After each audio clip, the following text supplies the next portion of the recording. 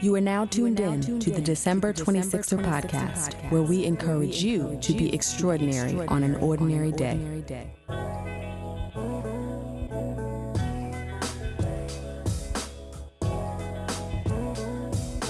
What's up, 26ers? Welcome to another episode of the December 26er podcast. I am your host, Delisha, and this episode features Glenda Smiley. Glenda is a writer, social impact strategist, and founder of Mogul Pro Consulting. She has a passion for community-based education, women's empowerment, and youth advocacy, with a proven track record in such areas as executive support, program development, and organizational growth. Glenda has had the good fortune of honing many of her skills at beloved organization Black Girls Rock, a dream job for sure. But what happens when your dream job is serving you in one area of your life, but leaving you depleted in others? For Glenda, it meant that it was time to walk away and focus on watering the other flowers in her garden. She's now thriving as an entrepreneur, and not only that, she's in a healthy romantic partnership and enjoying her new role as mother to a beautiful baby girl. So, she shares with us her journey, which is pretty inspiring, especially for those of us who are trying to figure out how to have it all. So take a listen, and I hope you enjoy. Glenda, welcome to the December 26er podcast. Hello. How Thanks are for you? having me. I'm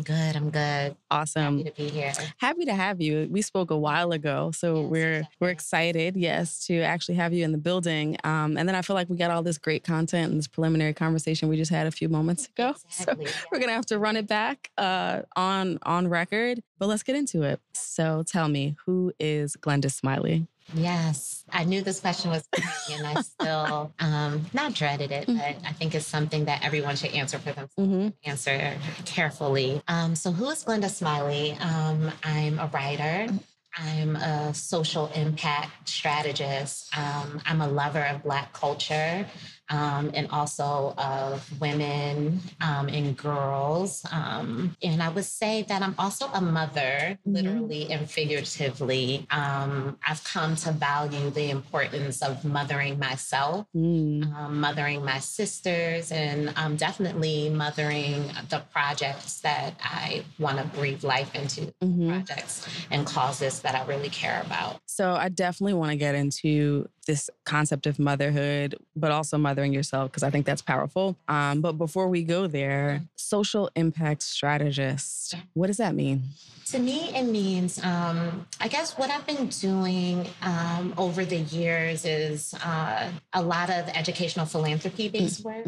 But slowly I've been stepping out of education philanthropy and just working with social entrepreneurs who have powerful causes that I want to propel forward. That's what I do in my company, Mogul Propeller. And social impact strategy really is just using tools, hacks, business operation systems to help those who are entrepreneurial or thought leaders get their work done most effectively and efficiently. It's work that I did naturally in my position as an EA at Black Girls Rock or in other administrative positions that I had in schools, Harlem Children's Zone, Harlem Village Academy. And so what I do in my consultancy is apply the tools that I fine-tune in those spaces to other entrepreneurial projects. So take me back, because when I hear people talk about things like social impact strategy, I don't think that like when I was in college, I even knew what that was, right? Correct. So back then you were an English and education major, right? Yes, okay. correct. So back then, what was your dream for your life and career? Very good question. So back then I was one of those folks who came in pre-med, very enthusiastic, got to that orgo chemistry and was like, nah, bruh. Like, I'm good. It's not for me. And part of what made me know it wasn't for me is just I wasn't even passionate about studying for the exam. So I had to have a come to Jesus moment and realize that I always loved writing. And what attracted me to medicine was that I was always a do-gooder. Okay. And I happened to be good in science in high school. So people put the doctor path on me. And I adhered to it. I tried to very long.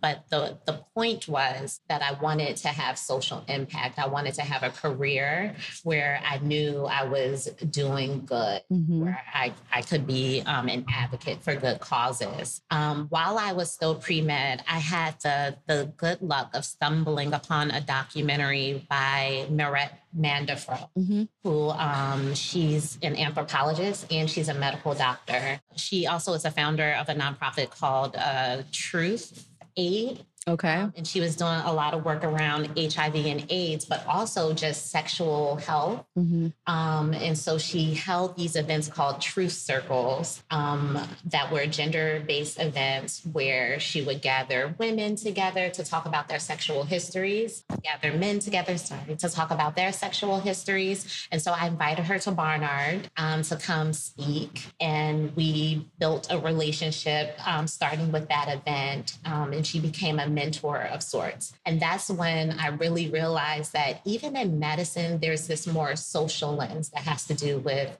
community and changing narratives. She was also a filmmaker. And that really was an aha moment for me, that there's something about this exchange, whether it's being in a circle among sisters and laying your truth bare, or whether it's creating a documentary series where you're talking about taboo topics. There's power in the tongue to shift mindsets and narratives and change behaviors. And that's when I decided to lean into my passion for English, literature, and media. Again, by the grace of God, I stumbled into things that were just aligned with what was going on in my mind and in my spirit. I got accepted to the education program at Barnard, which I loved. But by doing student teaching, I realized again, like there's something about this dynamic, the bureaucracy of it, that doesn't make me feel free. I can't flow in this space, but I do love the exchange of knowledge. I know that I also loved youth work, so that I knew those components needed to be in my career. By the time I graduated, I had a job at Harlem Children's Zone as I forget the title was student advocate.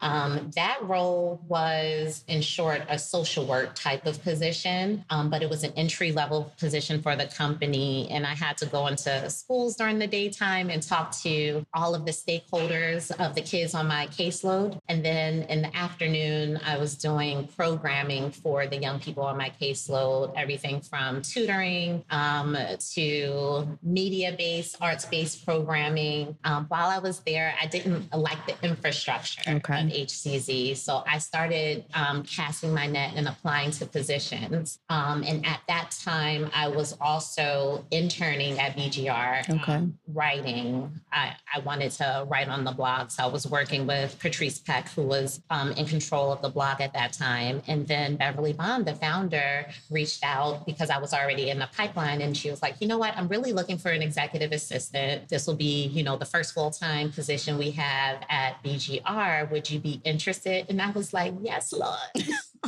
Savior, I would be interested. And so I applied. I met with her in the board of directors. And again, by the grace of God, I got funneled into a space that had the youth development piece. Yes. At the time, Beverly was running a Saturday enrichment program for girls in Brooklyn. It had the media storytelling piece with the Black Girls Rock Awards show. The year I came was the first year they went to BET, but they had already been doing the award show in New York for 4 years. And then it also had the sisterhood component because it was just a very small team of dope Black women pushing the mission forward. And so I always use that anecdote that if you're honest about your song or your raison d'etre, if you're honest about it to yourself, the universe will find a way to create environments and spaces that are aligned. So our job is to just be honest, to be in flow with the things that we're passionate about. So I think for a lot of people, myself included, it took a while to come to that conclusion. But one of the things that I have noted about Barnard women, having met a few of you, is that they're all very empowered, self-aware, and committed to following that voice and a path that really enriches them. Do you think that's just inherent to people who go to Barnard or something that's developed within that academic institution? I think it's both. I love that you mentioned that you see that it's a trend that you found in Barnard women, because the key factor in me going to Barnard was Barnard alum. Zora Neale Hurston being one who attracted me there. Jhumpa Lahiri, who's a fantastic writer, also attracted me to the space. And then when I got there, I visited campus and I met Vanessa Anderson, who was 2 years ahead of me. And she was like, you have to come. This was like a prospective students weekend. And she was like, you have to come to Boss. And she was like rounding up all the Black women of color. And we went to the Zora Neale Hurston Lounge and sat and learned about the ethos of Black women at Barnard. And that sold me on going to the school. Vanessa Anderson now has one of the largest PR groups in LA. Wow. Issa Rae is one of her clients. I think Marseille is also a client. Melina is a client of hers. So I think there's something to women who are dynamic, who are self-starters, being attracted to the college. But there is this legacy and lineage, this sorority of sorts that you join just by being there, where the women raise the bar for you while you're on campus. I just had such dynamic examples of entrepreneurial women, smart, critical thinkers, passionate women, women who cared about lifting as they climb. I felt very cared for, both by virtue of Boss, the affinity group for Black women at Barnard, and my sorority, of course, Delta Sigma Theta sorority. And then even the Black faculty members and administrators. There definitely were people keeping their eye on us and making sure that we were honoring the significance of being at a school like that. Right. And I think talking to a lot of high achieving Black folks who've had varying experiences at these types of institutions, myself included. And right. Yes. That, I think what you're describing is not the same experience people are having across these really rigorous programs. I think it's happening more now, but you hear these stories about people going and literally feeling like they're on an island or having to do the work to really find a tribe. This, in contrast, it sounds like the pipeline is set for you to not only come in and have a community and feel safe, but also thrive, right? Which is a different thing. A lot of people come through those schools, and by the time they get out, it's like, thank God I made it. But to thrive in that environment and really be propelled into the next phase, that's what it sounds like. I don't want to oversell it in that case, because it might not be fair to other people's experiences. I also went to a PWI for K through 12. Okay. I was a part of an affinity group there, Sisters. So I also had kind of a roadmap, a survival roadmap when it comes to being at a PWI. And I think spiritually, I always craved being in spaces where Black women gather. Sure. Because my family was very much so the gathering type around womanhood and sisterhood. And so I sought those places and those spaces when I went to Barnard, and even after Barnard. I think that's why I ended up at Black Girls Rock as well. So to all those, young women who are going into PWI spaces, and if you feel alienated or alone, I think that is the ethos of being at a PWI. But if you seek spaces for sisterhood, you will find them. And if you don't find them, you should absolutely create them. Absolutely, which I want to get into a little bit more, the things that you've done to create sort of dialogue and exchange. But let's talk about Black Girls Rock, because people are going to hear that and sit up a little bit, because all of us who are in this community of Black women and Black men as well now are familiar with Black Girls Rock. It's one of those things, every year you watch the show and you're like, I can conquer the world. I've been fortunate to have been there. And I remember just the energy in that theater. I want to say it was 2015 I was there. And I knew somebody at BET. He was like, I got a ticket. Do you want to come? And I had watched the show every year. And I remember leaving and thinking, this is something that I want to be a part of, right? And it is very, very special. You were in that pipeline and spent a good chunk of time there. But talk to me about like when you first, before we get to how it unfolded, when you first got there, what was that like for you? It was amazing. Mm-hmm. Just to step back a little bit, I first started reaching out to Black Girls Rock when I was a sophomore. Okay. I wanted to get Black women on campus involved in the organization, but there weren't a lot of volunteer opportunities. Mm-hmm. But I kept in touch. I ended up interning. And then once I actually interviewed for the position of executive assistant to Beverly Bond, I was it felt amazing. Like I felt like I was home. I was amazed that there was even a space existed that was aligned with the type of work that I felt like I wanted to do in the world. And I always tell Beverly that the excellent thing about what you're still building is that it serves the purpose. The mission is twofold, right? There's this mission to elevate Black women and girls in media by showing our whole story. There's the mission to empower Black women and girls through the live events, the conferences, the summer camps, right, that we worked on.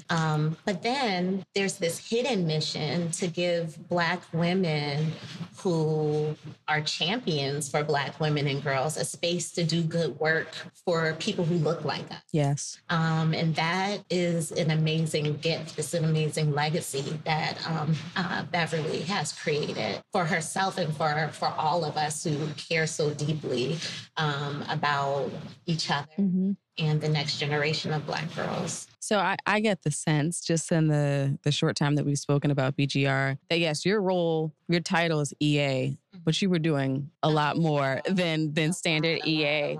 So what did your role look like? It looked like it was a pure EA role in the sense that there were a lot of administration and operational tasks. But it also sometimes it looked like executive coaching. Beverly is such a visionary, and she would always bounce ideas off of me, off of people on the board of directors. So sometimes it looked like Beverly bouncing around creative deal ideas and saying, is this possible? How are we going to do it? So it became part executive coaching, part strategist. And it definitely looked like a lot of project management because if Beverly had an idea that would benefit Black girls, for instance, we had to figure out how to make it happen on a small budget. Because usually Bev, I don't think a lot of people know this, but Beverly self-funded a lot of BGR for the majority of its life cycle. Of course, sometimes sponsors would come and support, but if a sponsor didn't come, Bev was dead set on making it happen and paying out of pocket for the summer conferences and the camps that we had. And I think that's important to note, especially for people who aspire to be entrepreneurs, because that is a common story. If you're an entrepreneur and you're really passionate about something, sometimes you can't wait for somebody to fund it. Sometimes you have to make sure that your bank account is right so that you can fund your own dream. And so it looked like bootstrapping, making a way out of no way at times. But it also was glorious and glamorous. It looked like being in rooms and wondering how you got so lucky to be in there. The show you went to, 2015, that was the award show where I believe Michelle Obama was there, for instance. And you could definitely feel the presence and significance and importance of being in that space with her and frequently with Beverly as someone who's, a celebrity DJ and now one of the most recognizable women's advocates of our time. There were always rooms like that. Yes. That I got to float around in. It was just, a tremendous honor. I was always very frantic, like just very anxious, recognizing the importance of my position. And sometimes I didn't appreciate in the moment sometimes I didn't just breathe and take it all in because I was just running around trying to make sure everything was together. Yes. But it was a remarkable experience. And you brought up something that I do want to highlight because, and DeMarcus and I spoke about this on an episode we did together about some philanthropic work we were doing or have been doing. And you think because it's a good cause, because you have a deep Rolodex, because you're doing it coming from the right place, your heart is in the right place, that the doors are going to swing open and people are going to be like, where do I sign up to help? Right. Or who do I make the check to? And that's not the case. That's not all. That is not. And I see it happen a lot, even within my own circle. People have a really great idea and they're very passionate about it. But like by the third no, they're just like, I can't do this. No, nobody's jumping on. So to hear this, a brand that brings these fabulous Black women from the upper echelons of success in media, politics, entertainment, and business, advocacy and activism, to know that a lot of that stuff was being funded by its founder and visionary is surprising because I think that the expectation that people have or the assumption is, well, she's a celebrity DJ. So she can just pick up the phone and get a check from this person, that person, and that person, and it's done. So I think it's important for our listeners to hear that because at every level, trying to get buy-in on anything, it takes time. And especially for things that you want to have longevity and not be a flash in the pan. Absolutely. And I think there's another piece to this story, which is that Bev didn't sell BGR. Right? If she had sold it early to the highest bidder, it would look different, even from a philanthropic standpoint. But because she was visionary about the importance of protecting it and making sure that it remained for us, by us, especially in its early elementary years, she did have to pay for that. Yes. There's a cost to decisions like that. For instance, the organization up to this point didn't get a major grant, like from the Ford Foundation, and there's stipulations to grants. Yes. You lose some of your creative control because you have to honor why the grantor is giving you money. So as a social entrepreneur, you do have to make those type of decisions. Do I want to, cater to a grant and change the trajectory of the programming that I'm doing? Or do I want to stick to my vision and then have to be the primary funder? The other thing that I think is important to speak about, which you alluded to, is that we need to start supporting our own. Absolutely. Absolutely have to. And I think it's just, it's a holistic financial literacy piece to this. We have to make enough so that we can save a certain amount for our rainy day fund so that we can take care of all of our living expenses and bills and other obligations, but also so that we can invest and give. Absolutely. The only way that we can make sure that, our friends who are entrepreneurial are thriving, or that organizations, even if our friends didn't found them, organizations that serve young people who look like us are thriving, is if we fund them. We should be the primary funder. I hate going to events and seeing people who don't look like me at the tables bidding or supporting organizations that are for us. Yes. So I definitely think that's something that we need to work on collectively as a people. Absolutely. And having just gone through this fundraising experience, what I had found is, so we're going out to our respective networks and raising money for an amazing cause. What we see as an amazing cause, and seeing the difference in giving between my colleagues who look like me, my colleagues who don't. We all make the same money. The difference in what they're willing to part with. And I don't necessarily, I do charge myself and others to do better, as you said, but I don't necessarily blame us because there's a stigma around money and parting with it. And I find that a lot of us still live with this fear of lack because we didn't come from a lot. So even as you're trying to get it, it's like, well, I need to keep as much of it as I can at home. And then also a part of it too is just where our treasures lie. And, we'll spend $100 on brunch in New York. Correct. But it's very difficult to get people to spend $100 on a community cause. Same money. Impact is a whole lot, larger over here, but just our mentality around it is something that has to change. I agree. And I think it's like there just needs to be a mindset shift. Mm-hmm. There needs to be intentionality around giving to causes that benefit us as a community, which is why I said there's a holistic financial literacy piece to this. I totally get it. I was talking to another friend who's an entrepreneur. She has a brilliant organization based in Miami called Koki, where she works with chefs to get them placed in homes and to match them to folks in the area. And she's starting her fundraising initiative now. Same issue. And we were speaking about how, for our people, we need more than a proof of concept. We need we want to see 15 years. Yes. We want to see your books. It's true. We need to see it all. There is a major trust issue when it comes to us parting ways with our money. Particularly if it's giving our money to folks who look like us. Yes. Because we do not mind parting ways with our money for frivolous things. It's true. The red bottoms or whatever it may be. So that's something I would say from my experience at BGR and seeing, Beverly having to do a lot on her own, despite how vast the social network is, how many followers there are of BGR, despite the celebrities and influencers who are familiar and aligned with the brand.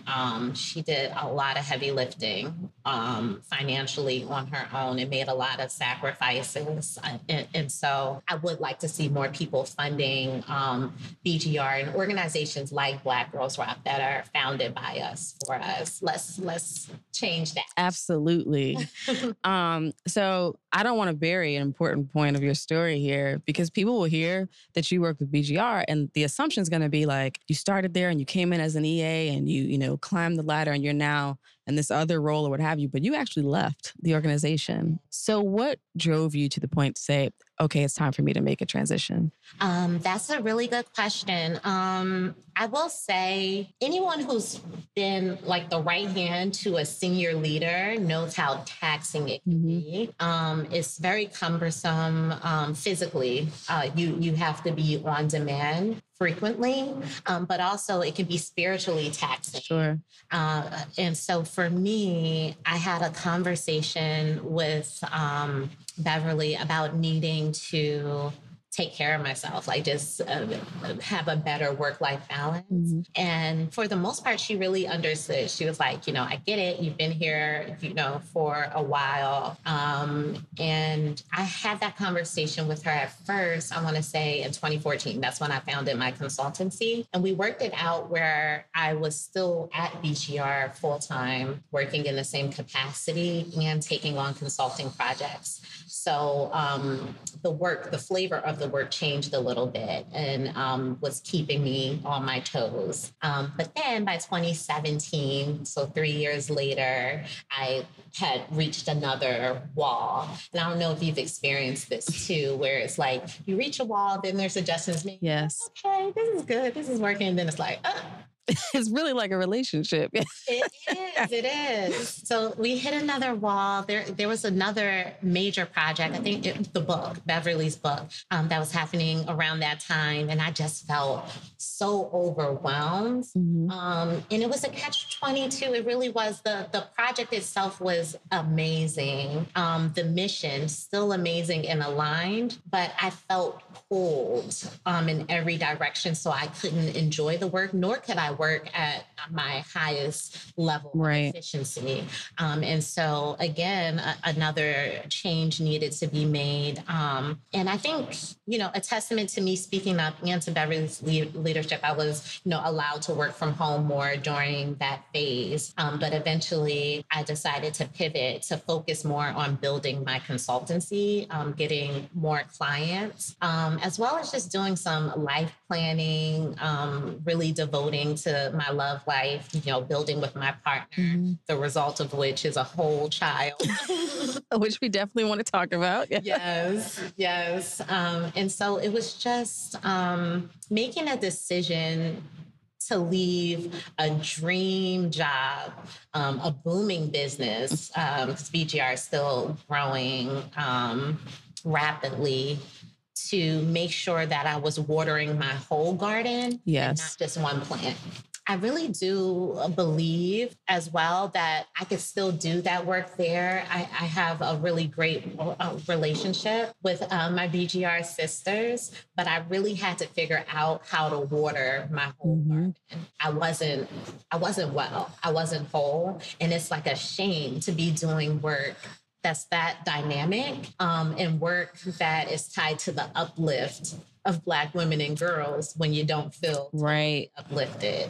It was just too much of a conundrum not to address it. And so that's why I pivoted and stepped away from it. Did you have, in that transition, did you have a moment of feeling a shift in your self-worth, or a fear of missing out, or a sense of lack from losing, even though you were still connected, losing that exposure and that, I don't know, I'll just be very candid here. One of the things that I think I subconsciously have appreciated over the years is a lot of things could be going on in my life personally, like could be lacking, but the minute that people hear that, A, I'm an attorney, B, I'm an attorney who's worked with A, B, and C, the way their face lights up, like, oh, and that sense of legitimacy it gives you. I'm sure when you said, I work with Beverly Bond at Black Girls Rock, they take notice. So when you made that decision, did you have a fear of losing self-worth or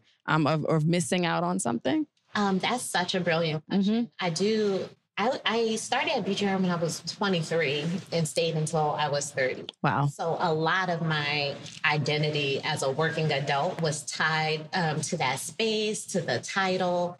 So I actually had to be very intentional about doing affirmation work and pulling myself from the brand, and making sure that the cloak that I wore was more so the mission. Yeah. Because the mission can be fulfilled anywhere. And the mission is more so my truth and my alignment. And I think I told you I was reading a lot of Brene Brown, but what she talks about in Daring Greatly too is that when you tie your worth to a thing, you already lose, because as we all know in this economy, whether you're working in-house at a major corporation or whether you're working at a startup brand, the job can go at any time. In a flash, yeah. So we do ourselves a disservice when we tie ourselves to brand. We have to be intentional about tying ourselves to the cause. And that's important to the work of finding our song, finding our reason, and finding our purpose. Once you know that,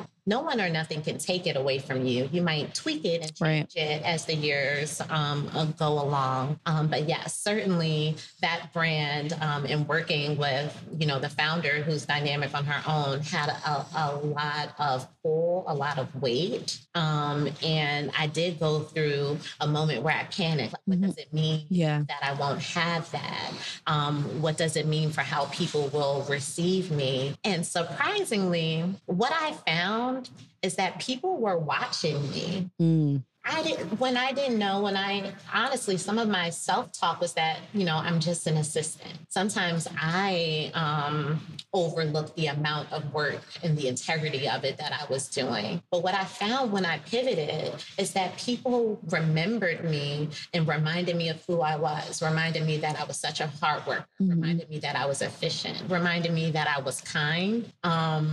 but a go-getter. And that they valued seeing both in a human being. I mean, literally, I would bump into people after church and they would be like, Linda, how are you? Are you still at BGR? No, I'm not. Oh my goodness. Like, I'm so happy I met you there. Wow. You were an amazing asset. It was good to work with you. Like, I kept getting the affirmations as I was doing them for myself before I left the house. And that was incredibly important to me as I was stepping out on my own, for sure. So you talked about watering your garden in other areas after leaving BGR. What did that look like? It looked like running. I got back into running again, and that became a daily practice. It looked like meditation, yoga. So a lot of self-care practices, just making sure that my regimen was together. It looked like going out on dates more, and eventually forming a partnership with my boo. It looked like being with my sorority sisters more. When I was knee deep in work, I definitely boxed off friends and said no to a lot of events. So it looked like saying yes, having a year of yes, as Shonda Rhimes would say, when it came to fraternizing. And it also looked like mapping out my own business, changing the infrastructure so that it could be more profitable. Yes. And become my primary stream of revenue. It looked like pitching to people who I've met over the years, both through BGR and also through other companies where I was at, Harlem Children's Zone, Harlem Village Academies, BET. It looked like really getting clearer about who I am and what I want out of life holistically, not just as a career woman. I found through motherhood that work is still important to me. I don't want to be a stay-at-home mom. I want to keep working and keep shifting culture. And so, yeah, it meant like really finding my song again, but paying attention to every note, not just a few notes. Yeah. And I had mentioned before we started recording that I'm reading this book, The Beautiful No, by former executive producer of The Oprah Winfrey Show and, former co-president of OWN, Sherry Salata, who doesn't look like us, but, spent 20 years executing the vision of someone who does, Oprah Winfrey. And one of the things, the whole crux of her book is that she had the dream job, but not the dream life, which really struck me because I know so many women who feel that way. Even if they can't find the words yet, they're like, I got the job. I bought the house. I have the car. Things are, if my ducks not all in a row, at least I have them in the pen together and I'm working on it. Why do I still feel like I'm missing something? But I think also within that conversation, often where they land is, well, my love life's not together. That I don't have a partner, and they put a lot of the weight about what's missing there. And that I think is a part of it, but there are also so many other pieces that can contribute to that emptiness. For you, were you feeling that I'm lacking romance in my life, and that is a huge reason why I'm not fulfilled? Or do you feel like that's just a bonus at this point, that you did find a healthy, solid partnership and now have this little family? That's such a great question. I think I was in a long-term relationship in my early 20s. So by mid-20, I was like, I just want to have fun. Okay. I want to be, a Black woman in New York. Chocolate version of Sex and the City. Yes. I want that life. But to your point, as I was approaching 30, I was like, first of all, it's just not me. Right. It's not me, and I do want more. I want a partner who I can come home to and talk about my day, and strategize together. Yeah. I'm certainly craving that. And I meditated on it a lot. And what kept coming up for me is that I think collectively, women and men who are professionals of color, we owe it to ourselves to be hyper visionary about our careers and the family lives that we want. We owe that to ourselves. I don't think we have to pick. Perhaps you can't do it all at the same time, just like you would never launch 5 businesses at once. Right. But you can scaffold it in a way where you're like, when I'm okay with my career, when I know my career identity is what I mean by okay, then I want to water this plant more, this plant being a relationship. I think that's important work too.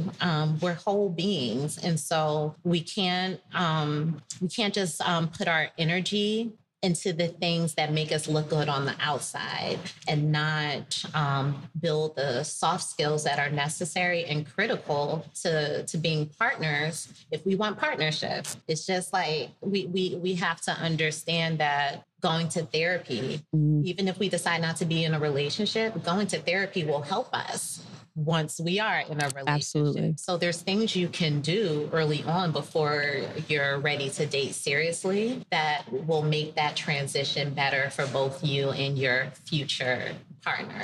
So I was with a group of women recently, and one of the topics that came up is this dynamic between Black men and Black women, particularly when both are very successful. And one of the comments that was made was, as really successful women, maybe sometimes you need to tone it down, right? Just tone it down a little for his sake. And that comment was met with kind of like a flat response. I think people didn't really have a visceral reaction, but they were not really jumping on board with that. And for you, coming from a school like Barnard, working for a number of years for an organization like BGR, where it's all about, I am woman, hear me roar, we can do anything, we're killing the game. Did you feel a need to dim your light for the sake of your partnership? Your romantic partnership? I didn't, but I heard that from a neighbor he's a very high profile person too. When I was telling him the type of partner that I want, and he said something like, you're in the top 10 percentile.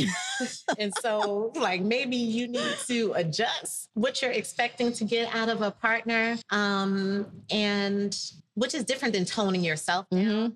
He was saying just adjust what you expect, which I also wasn't willing to do. Yeah. I'm not willing to tone myself down because I think your partner, everyone's partner should be able to receive you as you are. Absolutely.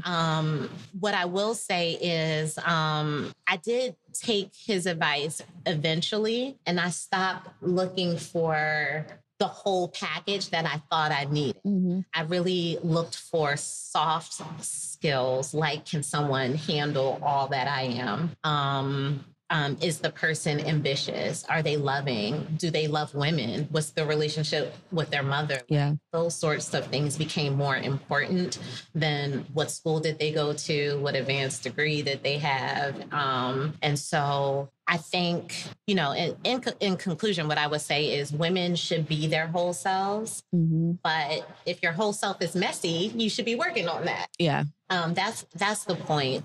You want to be able to show up honestly. You want to be able to be vulnerable both in work and in your personal life. But in order to do that, you have to do your work, which would be self-care, therapy, and living authentically. So let's talk about the work that you were doing on both the professional and personal front. So we talked about the dating, building this partnership, yoga, running, all those things. But you built this business, Mogul Pro Consulting. So talk a little bit about that. So I started Mogul Pro in 2014. And I think the business came out of a need that I saw that I was able to meet with Beverly. I had the thought that most high-powered leaders need highly competent right hands. Like you said, the title might be EA. The title's irrelevant. Right. They need someone who they can rely on to get things done. They need someone who can communicate well, sometimes on their behalf when they're unavailable. And so I thought of starting the firm to meet that need for other people who weren't in positions like Beverly, but reaching across, people who were trying to get there, who had businesses or causes that I loved. And so I started that in 2014. It wasn't until maybe 2016 where I expanded outside of BGR as a primary client. And I focused on speech writing for senior leaders, some PR, and event production. Those were the three things that I worked on. And starting in 2016, I got some really dynamic clients who were doing incredible work. Brandon Frame, who you interviewed, he was one of my clients, and he's doing great work building, I think, which is kind of like a cousin brand to BGR, for Black boys and Black men. I've worked with some senior leaders at BET on speech writing. I went back to spaces where I was employed and worked with their leaders, Harlem Children's Home, Harlem Village Academy, which I think speaks to the importance when you're an entrepreneur. You got to knock on doors that you've already walked through.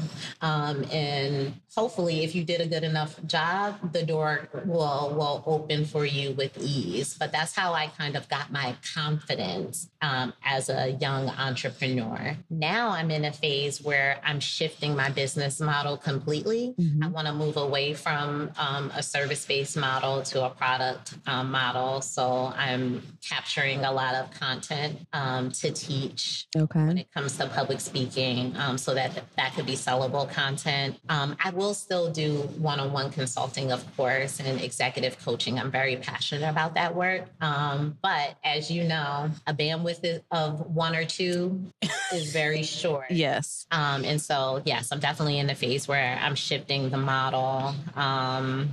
And working on actually how to train more people for the EA role. I think it's an excellent role to have coming out of college. Absolutely. That I'm doing with Mogul Propeller is working with neighboring colleges to create a core that will prepare students who are in the humanities for EA roles and match them to mentors at companies that are aligned with their passions. And I'm hoping to launch that in the fall of 2020. And I think people overlook those EA roles and it's a launching pad for so many things. And I know senior executives who started in those positions who are now in the C-suite or doing, other things. And it also speaks to this idea, like we live in this like microwave society now where everybody wants to be a mogul overnight, right? No pun intended, but like they want to be propelled immediately. And really, it's just discounting coming in at an entry level and building those skills and honing them and working your way up. And also to speak to your specific experience, not burning bridges. Correct. So that when you do move on and you do evolve. You have co-signers. Exactly. It's like if they can't give you the business themselves, being able to connect you to the people who can and can speak to your work and your integrity and all those things. And I think sometimes where we fail as a generation is deciding that we're over it and just like, I'm done and walking out and not doing it in a conscious way, and ruining the relationship in a way that you can never go back. Terrible thing to do. It's very important to maintain relationships regardless of why you left or pivoted. I always tell my mentees that. And I think another thing that I would like to communicate to the generation is title matters a little bit less than you think it does, especially when you're just starting out. To your point, if you can get in the door as an assistant, whether it's a personal assistant or an executive assistant, it's a tremendous learning opportunity. The position pays fairly well, particularly when you're just starting. And if you're visionary about when you want to pivot and get out, it can be a very dynamic learning experience, an experience where you gain social capital as well. If you perform with excellence, that's another thing that's been coming up for me a lot with my own work experience and with my clients, which is that you can be excellent wherever you are. Yes. I think Martin Luther King has a quote about it. Like, if I were a street sweeper, I'm going to be the best street sweeper. Having that attitude in roles like EA roles gets you propelled, not necessarily quickly, but it will propel you eventually. And, I am, in my experience, EAs are some of the most well-connected people themselves. I mean, the Rolodex is often very deep for people who are working that closely, with the executive. But one other thing that I want to point out is this concept of like the entrepreneur. And it's not necessarily easy trying to build a business and juggling a full-time position, but it's something that we like to highlight on this show as a viable option. Sometimes the answer is not always, I'm just going to jump in with both feet and make it happen. God bless folks who've done it. Yeah, shout out to y'all. Amen. But so how do you balance that? I'm a huge fan of entrepreneurs. It's hard to balance, but it's doable. I will say the most rewarding part is obviously having your own capital to fund your entrepreneurial ventures. For me, what I was able to do once I became pregnant was I changed my hours from full-time to part-time. I had enough savings to do so, obviously. So I work part-time. That's a constant stream of revenue that helps me balance my books. And then I do consulting for my own business part-time. And then I'm a full-time mom. And so I'm able to achieve balance, namely because my partner has a similar work-life balance. He works in the academy. And so his office hours are a bit flexible. And so when it comes to parenting our child, we take turns on who is the chief partner on duty. Okay. He's very great when I have to step away to meetings. And sometimes I bring Zora to meetings with me. My baby girl is right there. And that is helpful.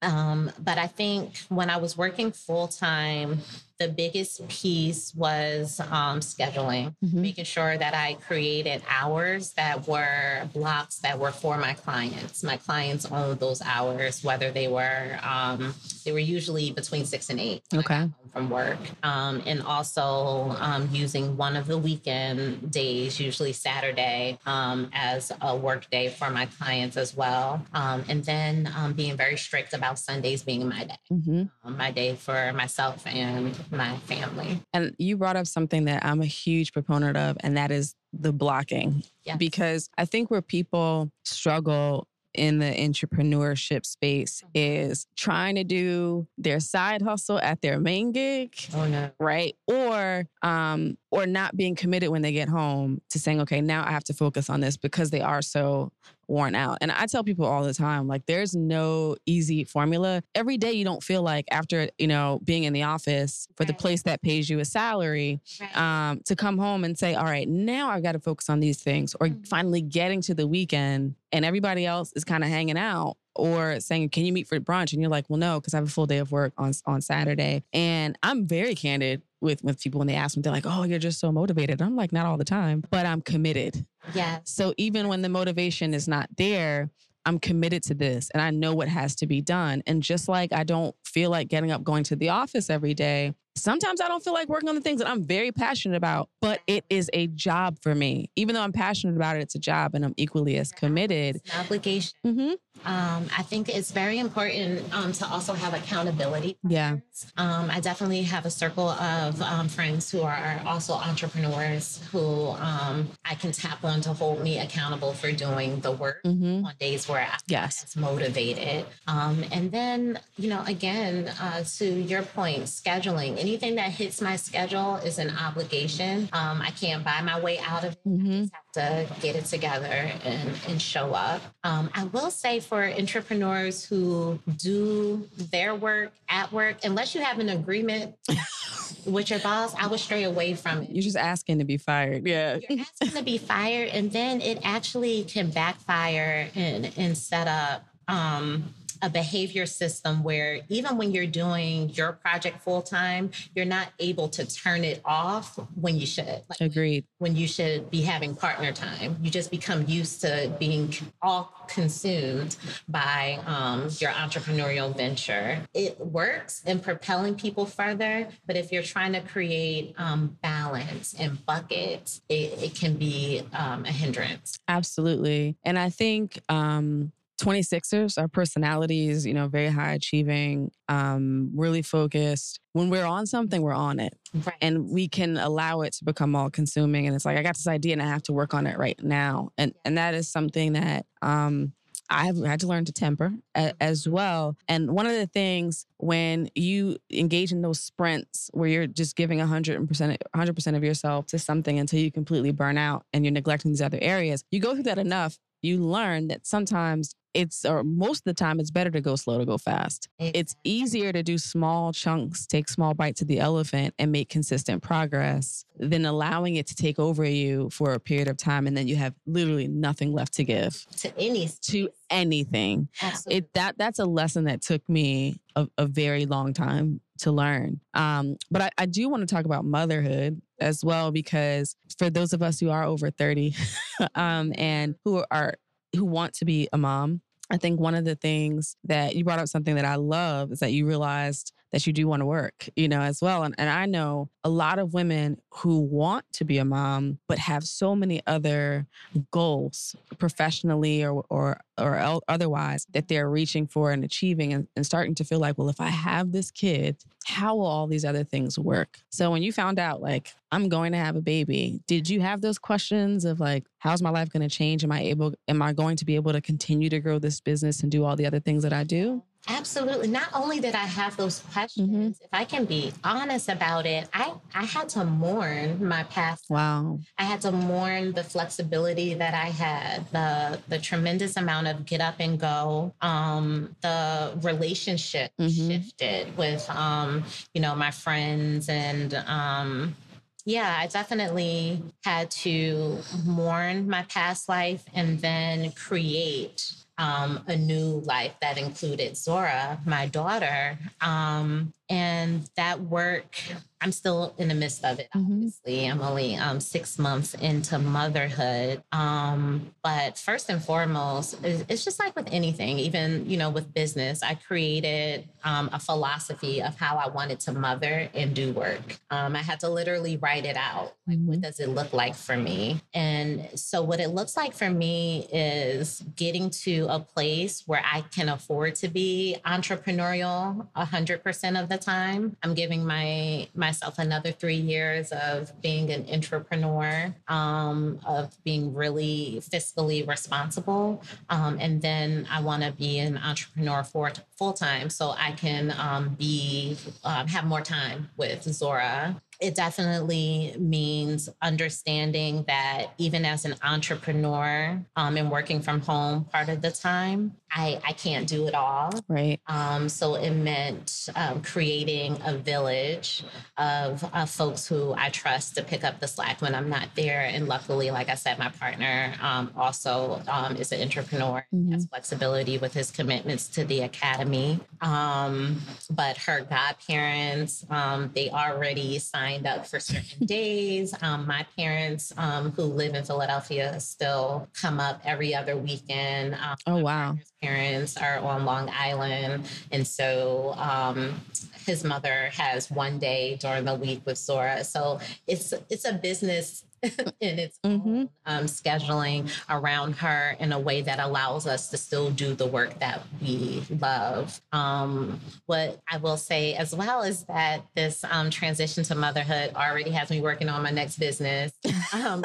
It's a tech-based business that will connect mothers of color to the resources that they need, particularly if they're working women or entrepreneurial women, because there's just so much that you don't know until you're in it. And I think the lack of information sharing around motherhood, even in families, is a bit ridiculous. Like there's things I didn't find out about how my body works that were connected to my mother and her history until I literally was in the hospital having my child. So I definitely am working on something else that will be both storytelling in digital media for women of color and also an app that will connect people to groups where they can build with other moms of color as well as OBGYNs. That was also a mess finding a doctor of color. Yes. Color doctor. And so, yeah, motherhood, it's been a challenge balancing, but it's been exciting to figure it out, I will say. And it's definitely illuminated different holes that have me excited about my next business venture. Which is, oh man, so needed. I have these conversations often. It took me a while to find an OBGYN of color. And when I did, it just was an eye-opening experience because not only could she relate to me, but her bedside manner and her understanding of some of the unique experiences as a Black woman, even in terms of environmental influences, the stress that we're under and all that stuff was amazing. So that in and of itself, just being able to connect women of color to practitioners is incredibly necessary. Not just OBGYNs, doula. Yes. I had such a hard experience finding a doula who was close to me, who was in a price point that I can afford, and who could cater to the multifaceted needs that I had for pre and post birth. Yes. So all of those needs for health and motherhood, I think we can find easier ways to make sure that they get met. Yeah. And also being over 30 and looking at options. Correct. And I found that my white counterparts were well-versed in what was out there. Meanwhile, my Black friends and I were like, I didn't even know that this whole world existed, or about it in theory, but not really. And the things that you can do to really take control of your health and your future and, try to preserve your fertility. That's a journey that I am on, which we'll talk more about on the show at some point. But I had no idea. And my friends didn't have any idea. And we're educated women with access and insurance and all those things and no clue. I think part of it is we just need to talk about it more and earlier. Yes. Especially for high-powered women. I think we should start having these conversations in our mid-20s. Absolutely. Anticipate having children until mid-30s and onward. Absolutely. So you mentioned this process showing you how to mother yourself. Yeah. What do you mean by that? When I was pregnant, I was thinking a lot about how I can best show up for my daughter. And it came to me when I was meditating that, one, she's going to be okay. My village is good. I'm good. She's going to be a fairly sponsored child. She's going to have a good life. But what can assure that she has the best life is if I'm balanced enough that I'm mothering myself. I have to be well first in order to make sure that she's not inheriting my stuff. Right. Whatever baggage I may still need to unpack. And so throughout my pregnancy, I was very mindful about adhering to my wellness plan, which, as I mentioned before, included therapy, yoga. I was still running. I was doing a lot of meditation. And I was centering myself for how I wanted to show up once she was here. Now that she is here, it's been a little bit more difficult to do all of those things at the same frequency. But because those things are my foundation, I still make time to do the same practices. And it's a lifetime commitment to making sure that my dark matter doesn't become an issue for my daughter. And I think it's important for anyone who endeavors to become a parent to figure out what that work looks like. Absolutely. We're not continuing cycles of trauma. Right. And it's something that we talk about a lot on this show, and our proponents of having the difficult conversations within communities of color, especially. And, you know, we often grow up in do as I say, not as I do type homes, or just respect me and you don't have a voice here to express your feelings about things. That's a cultural issue, but also not doing the work and then passing on those pathologies, or it affecting how we interface with our kids or how they show up in the world, and having to work through that stuff. And I'm thankful that it seems that our generation, a lot of us are saying, you know, these patterns stop with me. Yes. Now I'm going to do the work so that I put forth a whole child into the world who can become a whole adult without all the baggage that they didn't even ask for. And that is something that I'm excited to see the generational shifts. I am too. That happen for us as a people. And, you know, salute to our generation. I think there's something about the time that we were born into where there's a lot of information sharing. And so people are figuring it out and doing the work, but they're also sharing it in a very plentiful way via social media. So it's slowly destigmatizing what it means to be well. Absolutely. So shifting gears a bit, describe a time when you had to be extraordinary on an ordinary day. Oh, when I had to be extraordinary on an ordinary day, I will give two anecdotes. I don't know if you'll use both, but I'll give two. One was back in my BGR days, working on the conference and the summer camp. Those were initiatives that we had to start due to demand. So once the show went to television in 2010, there was a demand for everybody to participate in the youth enrichment program, which we were just having on Saturdays in Brooklyn. Just, you know, make it happen. Yes. So make it happen. I first did a lot of research on different camp facilities. The first one we started at was Ramapo, which is in upstate New York, which was great, but didn't have classrooms or the technology for the type of programming that we put together, the type of curriculum that we built. And so we moved it to Barnard, my alma mater. And again, as I told you, the team was very small. Yeah. But even putting on that production required all of us. Ebony Rose came on board to help direct that, and Renee and Beverly was very hands-on with the production for that. So working together to produce that while also doing the award show was an example of how I and all of us had to be extraordinary on an ordinary day. And a more recent story about being extraordinary on an ordinary day is balancing working, being an entrepreneur, and being a mom. Recently this week, I had a series of meetings. I had 3 meetings in one day. And I had mother time with Zora, mommy-daughter time. We had our date in the park. And so there was a scheduling conflict that I had, and I just had to troubleshoot in the moment to have Frank come from work to rescue me from mommy-daughter time so that I could go to the meeting. And then I had to relieve him so that he could go back to work.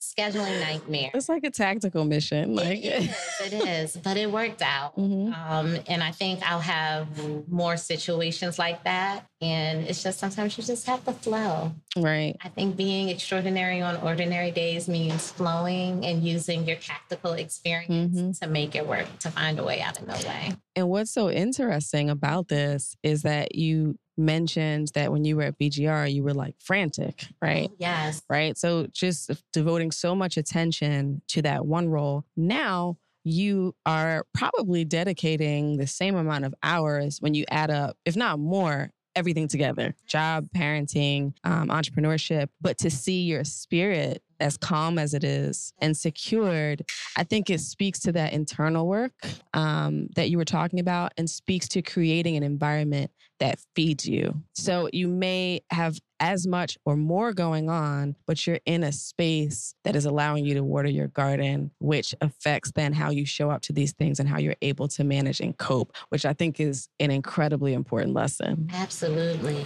Thank you for that. Yeah, you can tell like you're doing it well. I mean, granted, it's a Saturday, maybe you're more calm today, but I can just see that you have a peace about you, which is encouraging, especially for those who are wanting to branch out, but not knowing how to make all of the puzzle pieces fit together. It's achievable, but it definitely takes work. Introspection. So where can people find you online? Yes, people can find me at mogulpropeller.com or Glenda_Nicole on Twitter and Instagram. Well, I've enjoyed this. I always enjoy when we have like one of my sisters on, because we're so few and far between on this show, not for a lack of trying, but so when women do come, it's always a special treat, for me, for sure. It's a treat for me too. And you're doing fantastic work. Thank you. Thank you. To elevate the stories of entrepreneurs. Thank you. So we'll let you get back to baby Zora and your partner as well. But to those who are listening, please check out Glenda online and the amazing work that she's doing. Be sure to follow her consulting work. And I'm going to be on the lookout for your next venture, because that is important for me as well. So be sure to support and follow. And as always, remember to be extraordinary on an ordinary day. Take care.